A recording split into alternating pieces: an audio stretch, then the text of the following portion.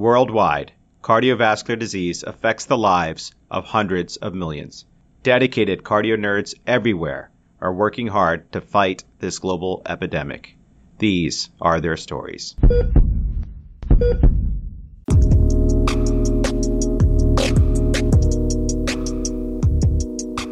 Welcome back, Cardio Nerds. Dan Ambiner here. Thanks again for joining us for the Braunwald Chronicles as we learn about pivotal moments in the history of cardiology from the legendary Dr. Eugene Braunwald. In the last episode, we covered Chapter 4, where we learned about the discovery of hypertrophic cardiomyopathy. Now, join us for Chapter 5, where Dr. Braunwald shares one of the most incredible stories I have ever heard, a story about carotid sinus stimulation that led to the revolutionary discovery of the open artery hypothesis with the goal of limiting infarct size. This is literally the cornerstone of STEMI treatment today. This is one of the greatest stories of all time.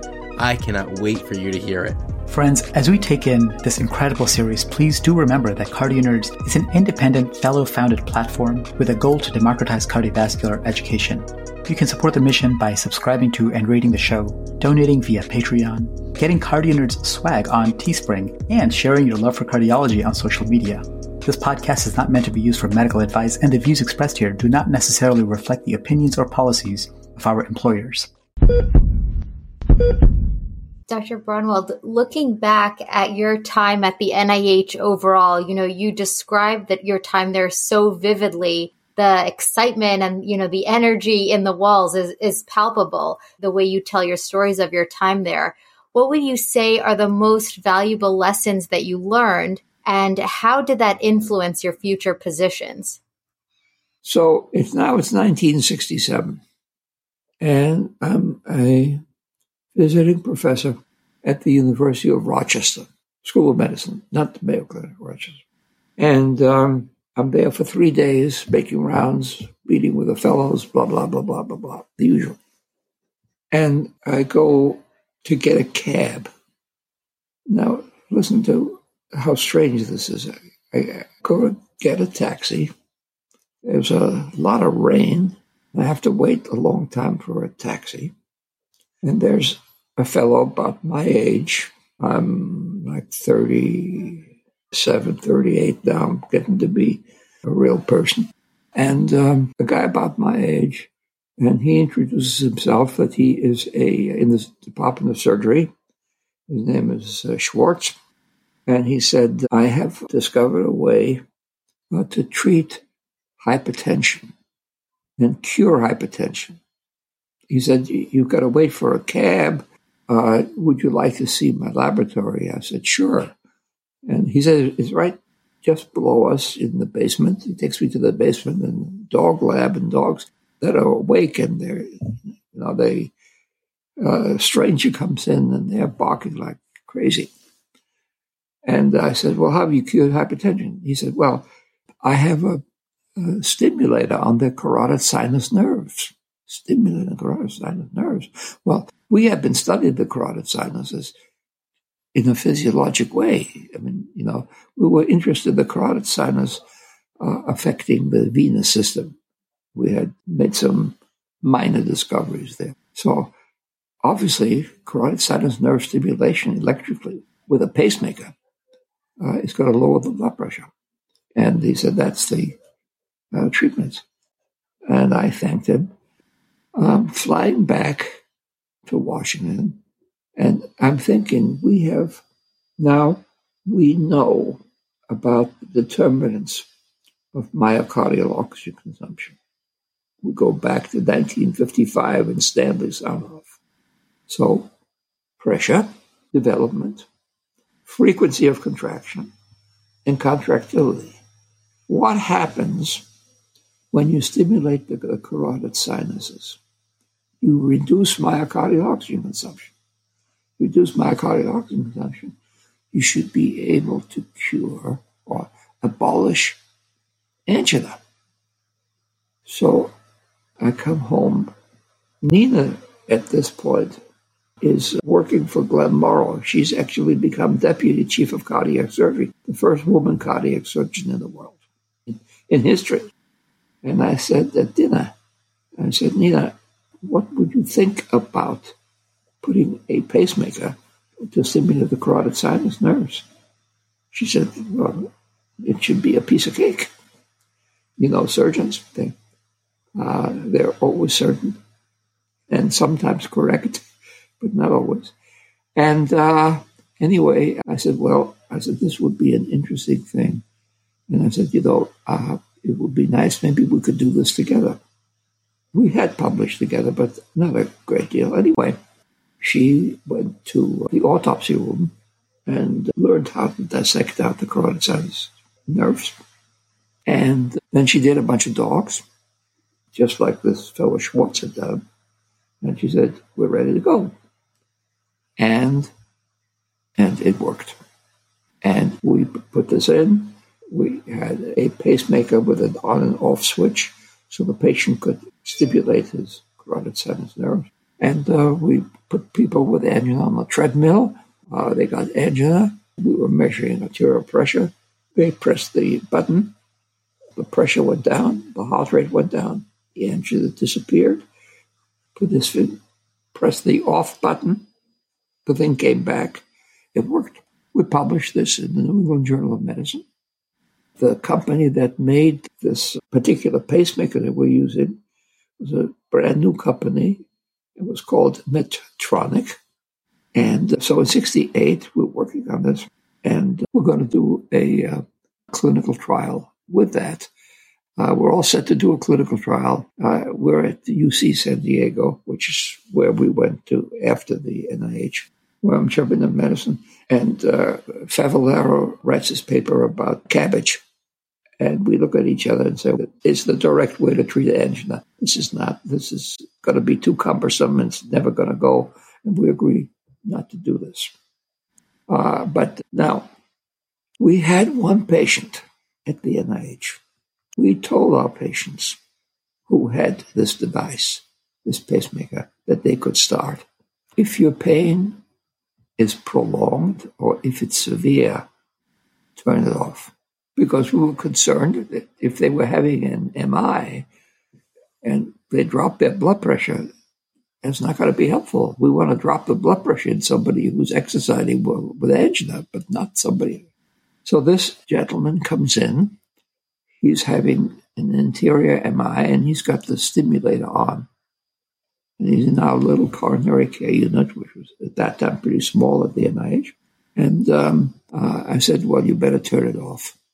And the team is working him up, and everything is going well. I come back and see him because he was one of the patients who was special to me because we had implanted this pacemaker. And the pacemaker is on again. And I said, please turn it off. So this is repeated twice. And the third time, I take the pacemaker away from him so that he can't do it. Because that wasn't the right thing, I mean, the external control. I said, I'm going to take this, Mr. Cheney, because it's, I really don't want you to have it. Okay. He does fine. That evening, going over the chart and going over his ECGs, and I learn, and I see that the ST segments go up and down. There are times when the ST segment is elevated by 2 millimeters, and there are other times when the ST segment is isoelectric. What is going on here? Work back the time.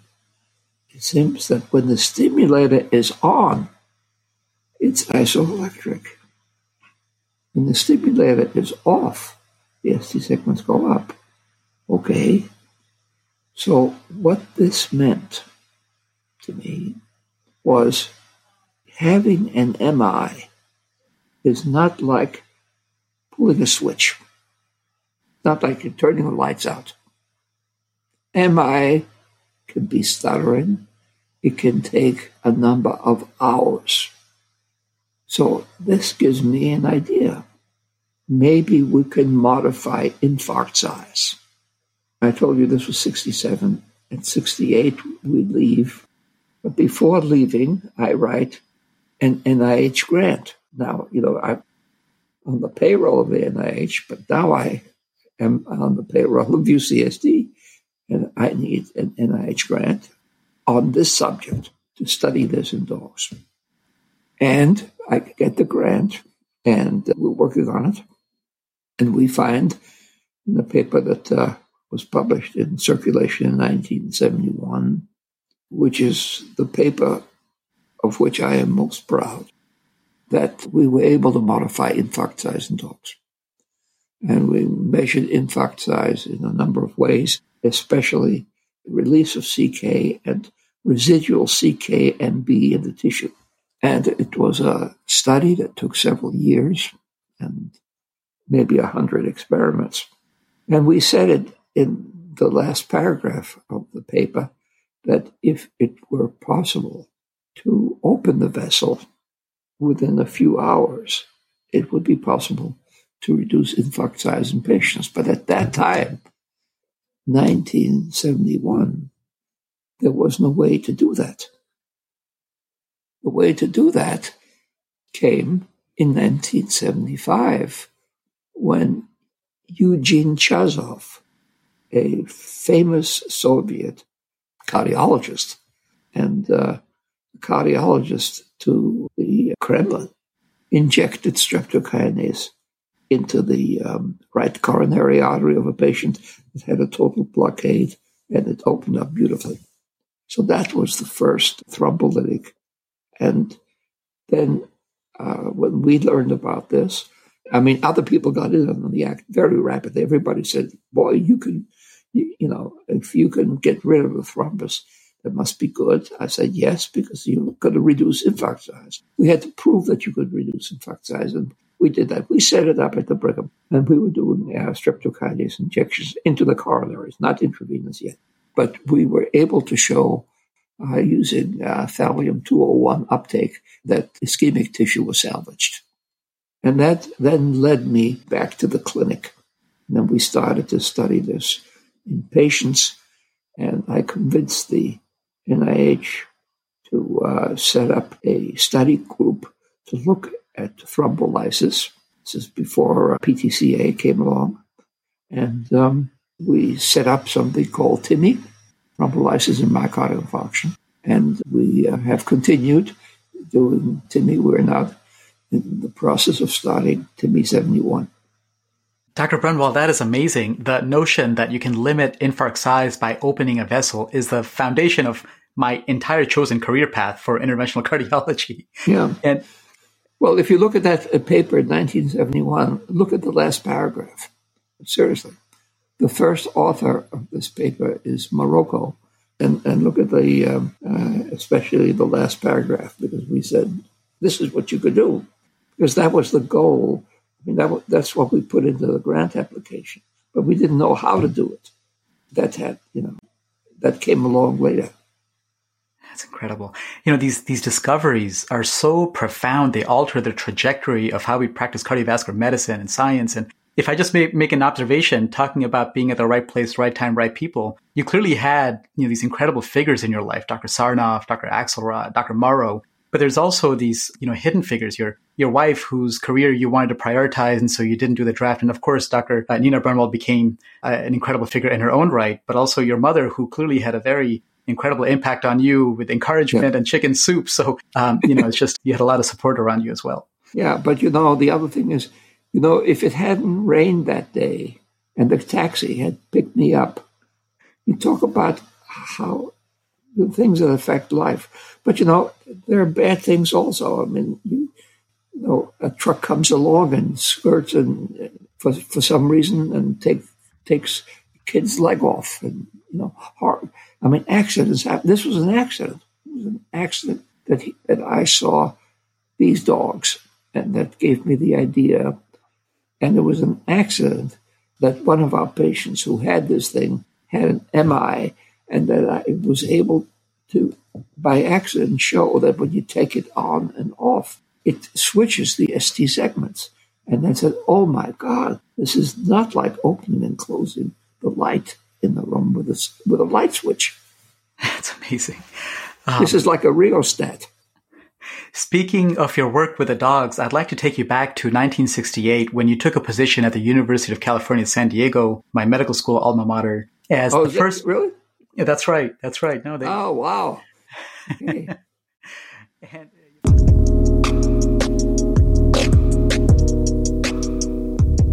That was incredible. I was just so blown away by this concept of being able to limit infarct size, and Dr. Braunwald clearly saw that and noticed that, and he followed up after this recording with an email. Dear Amit, I enjoyed the interview. Many thanks. Attached is my favorite paper. Please note the very last paragraph. Please share with your colleagues. Sincerely yours, Eugene Braunwald. So colleagues, I'd like to take this moment to share the very last paragraph of Dr. Braunwald's favorite paper. It's titled Factors Influencing Infarct Size Following Experimental Coronary Artery Occlusions, published in Circulation in January 1971, several years prior to the first angioplasty performed by Dr. Andres Grunzig. And I quote, "Of greatest interest from the clinical point of view is the finding that the severity and extent of myocardial ischemic injury resulting from coronary occlusion could be radically altered not only by pretreatment of the animal, but also by an appropriate intervention as late as 3 hours after the coronary occlusion. This suggests that measures designed for reduction of myocardial oxygen demands and improvement of coronary perfusion, when effected promptly after a patient has been brought to a hospital, might potentially reduce the ultimate size of the infarction." Again, folks, this was 1971. Truly prophetic. Thank you so much for joining us for the Braunwald Chronicles. Stay tuned for the final chapter, Chapter 6, Triple Threats, Randomized Control Trials, Textbooks, and Digital Education.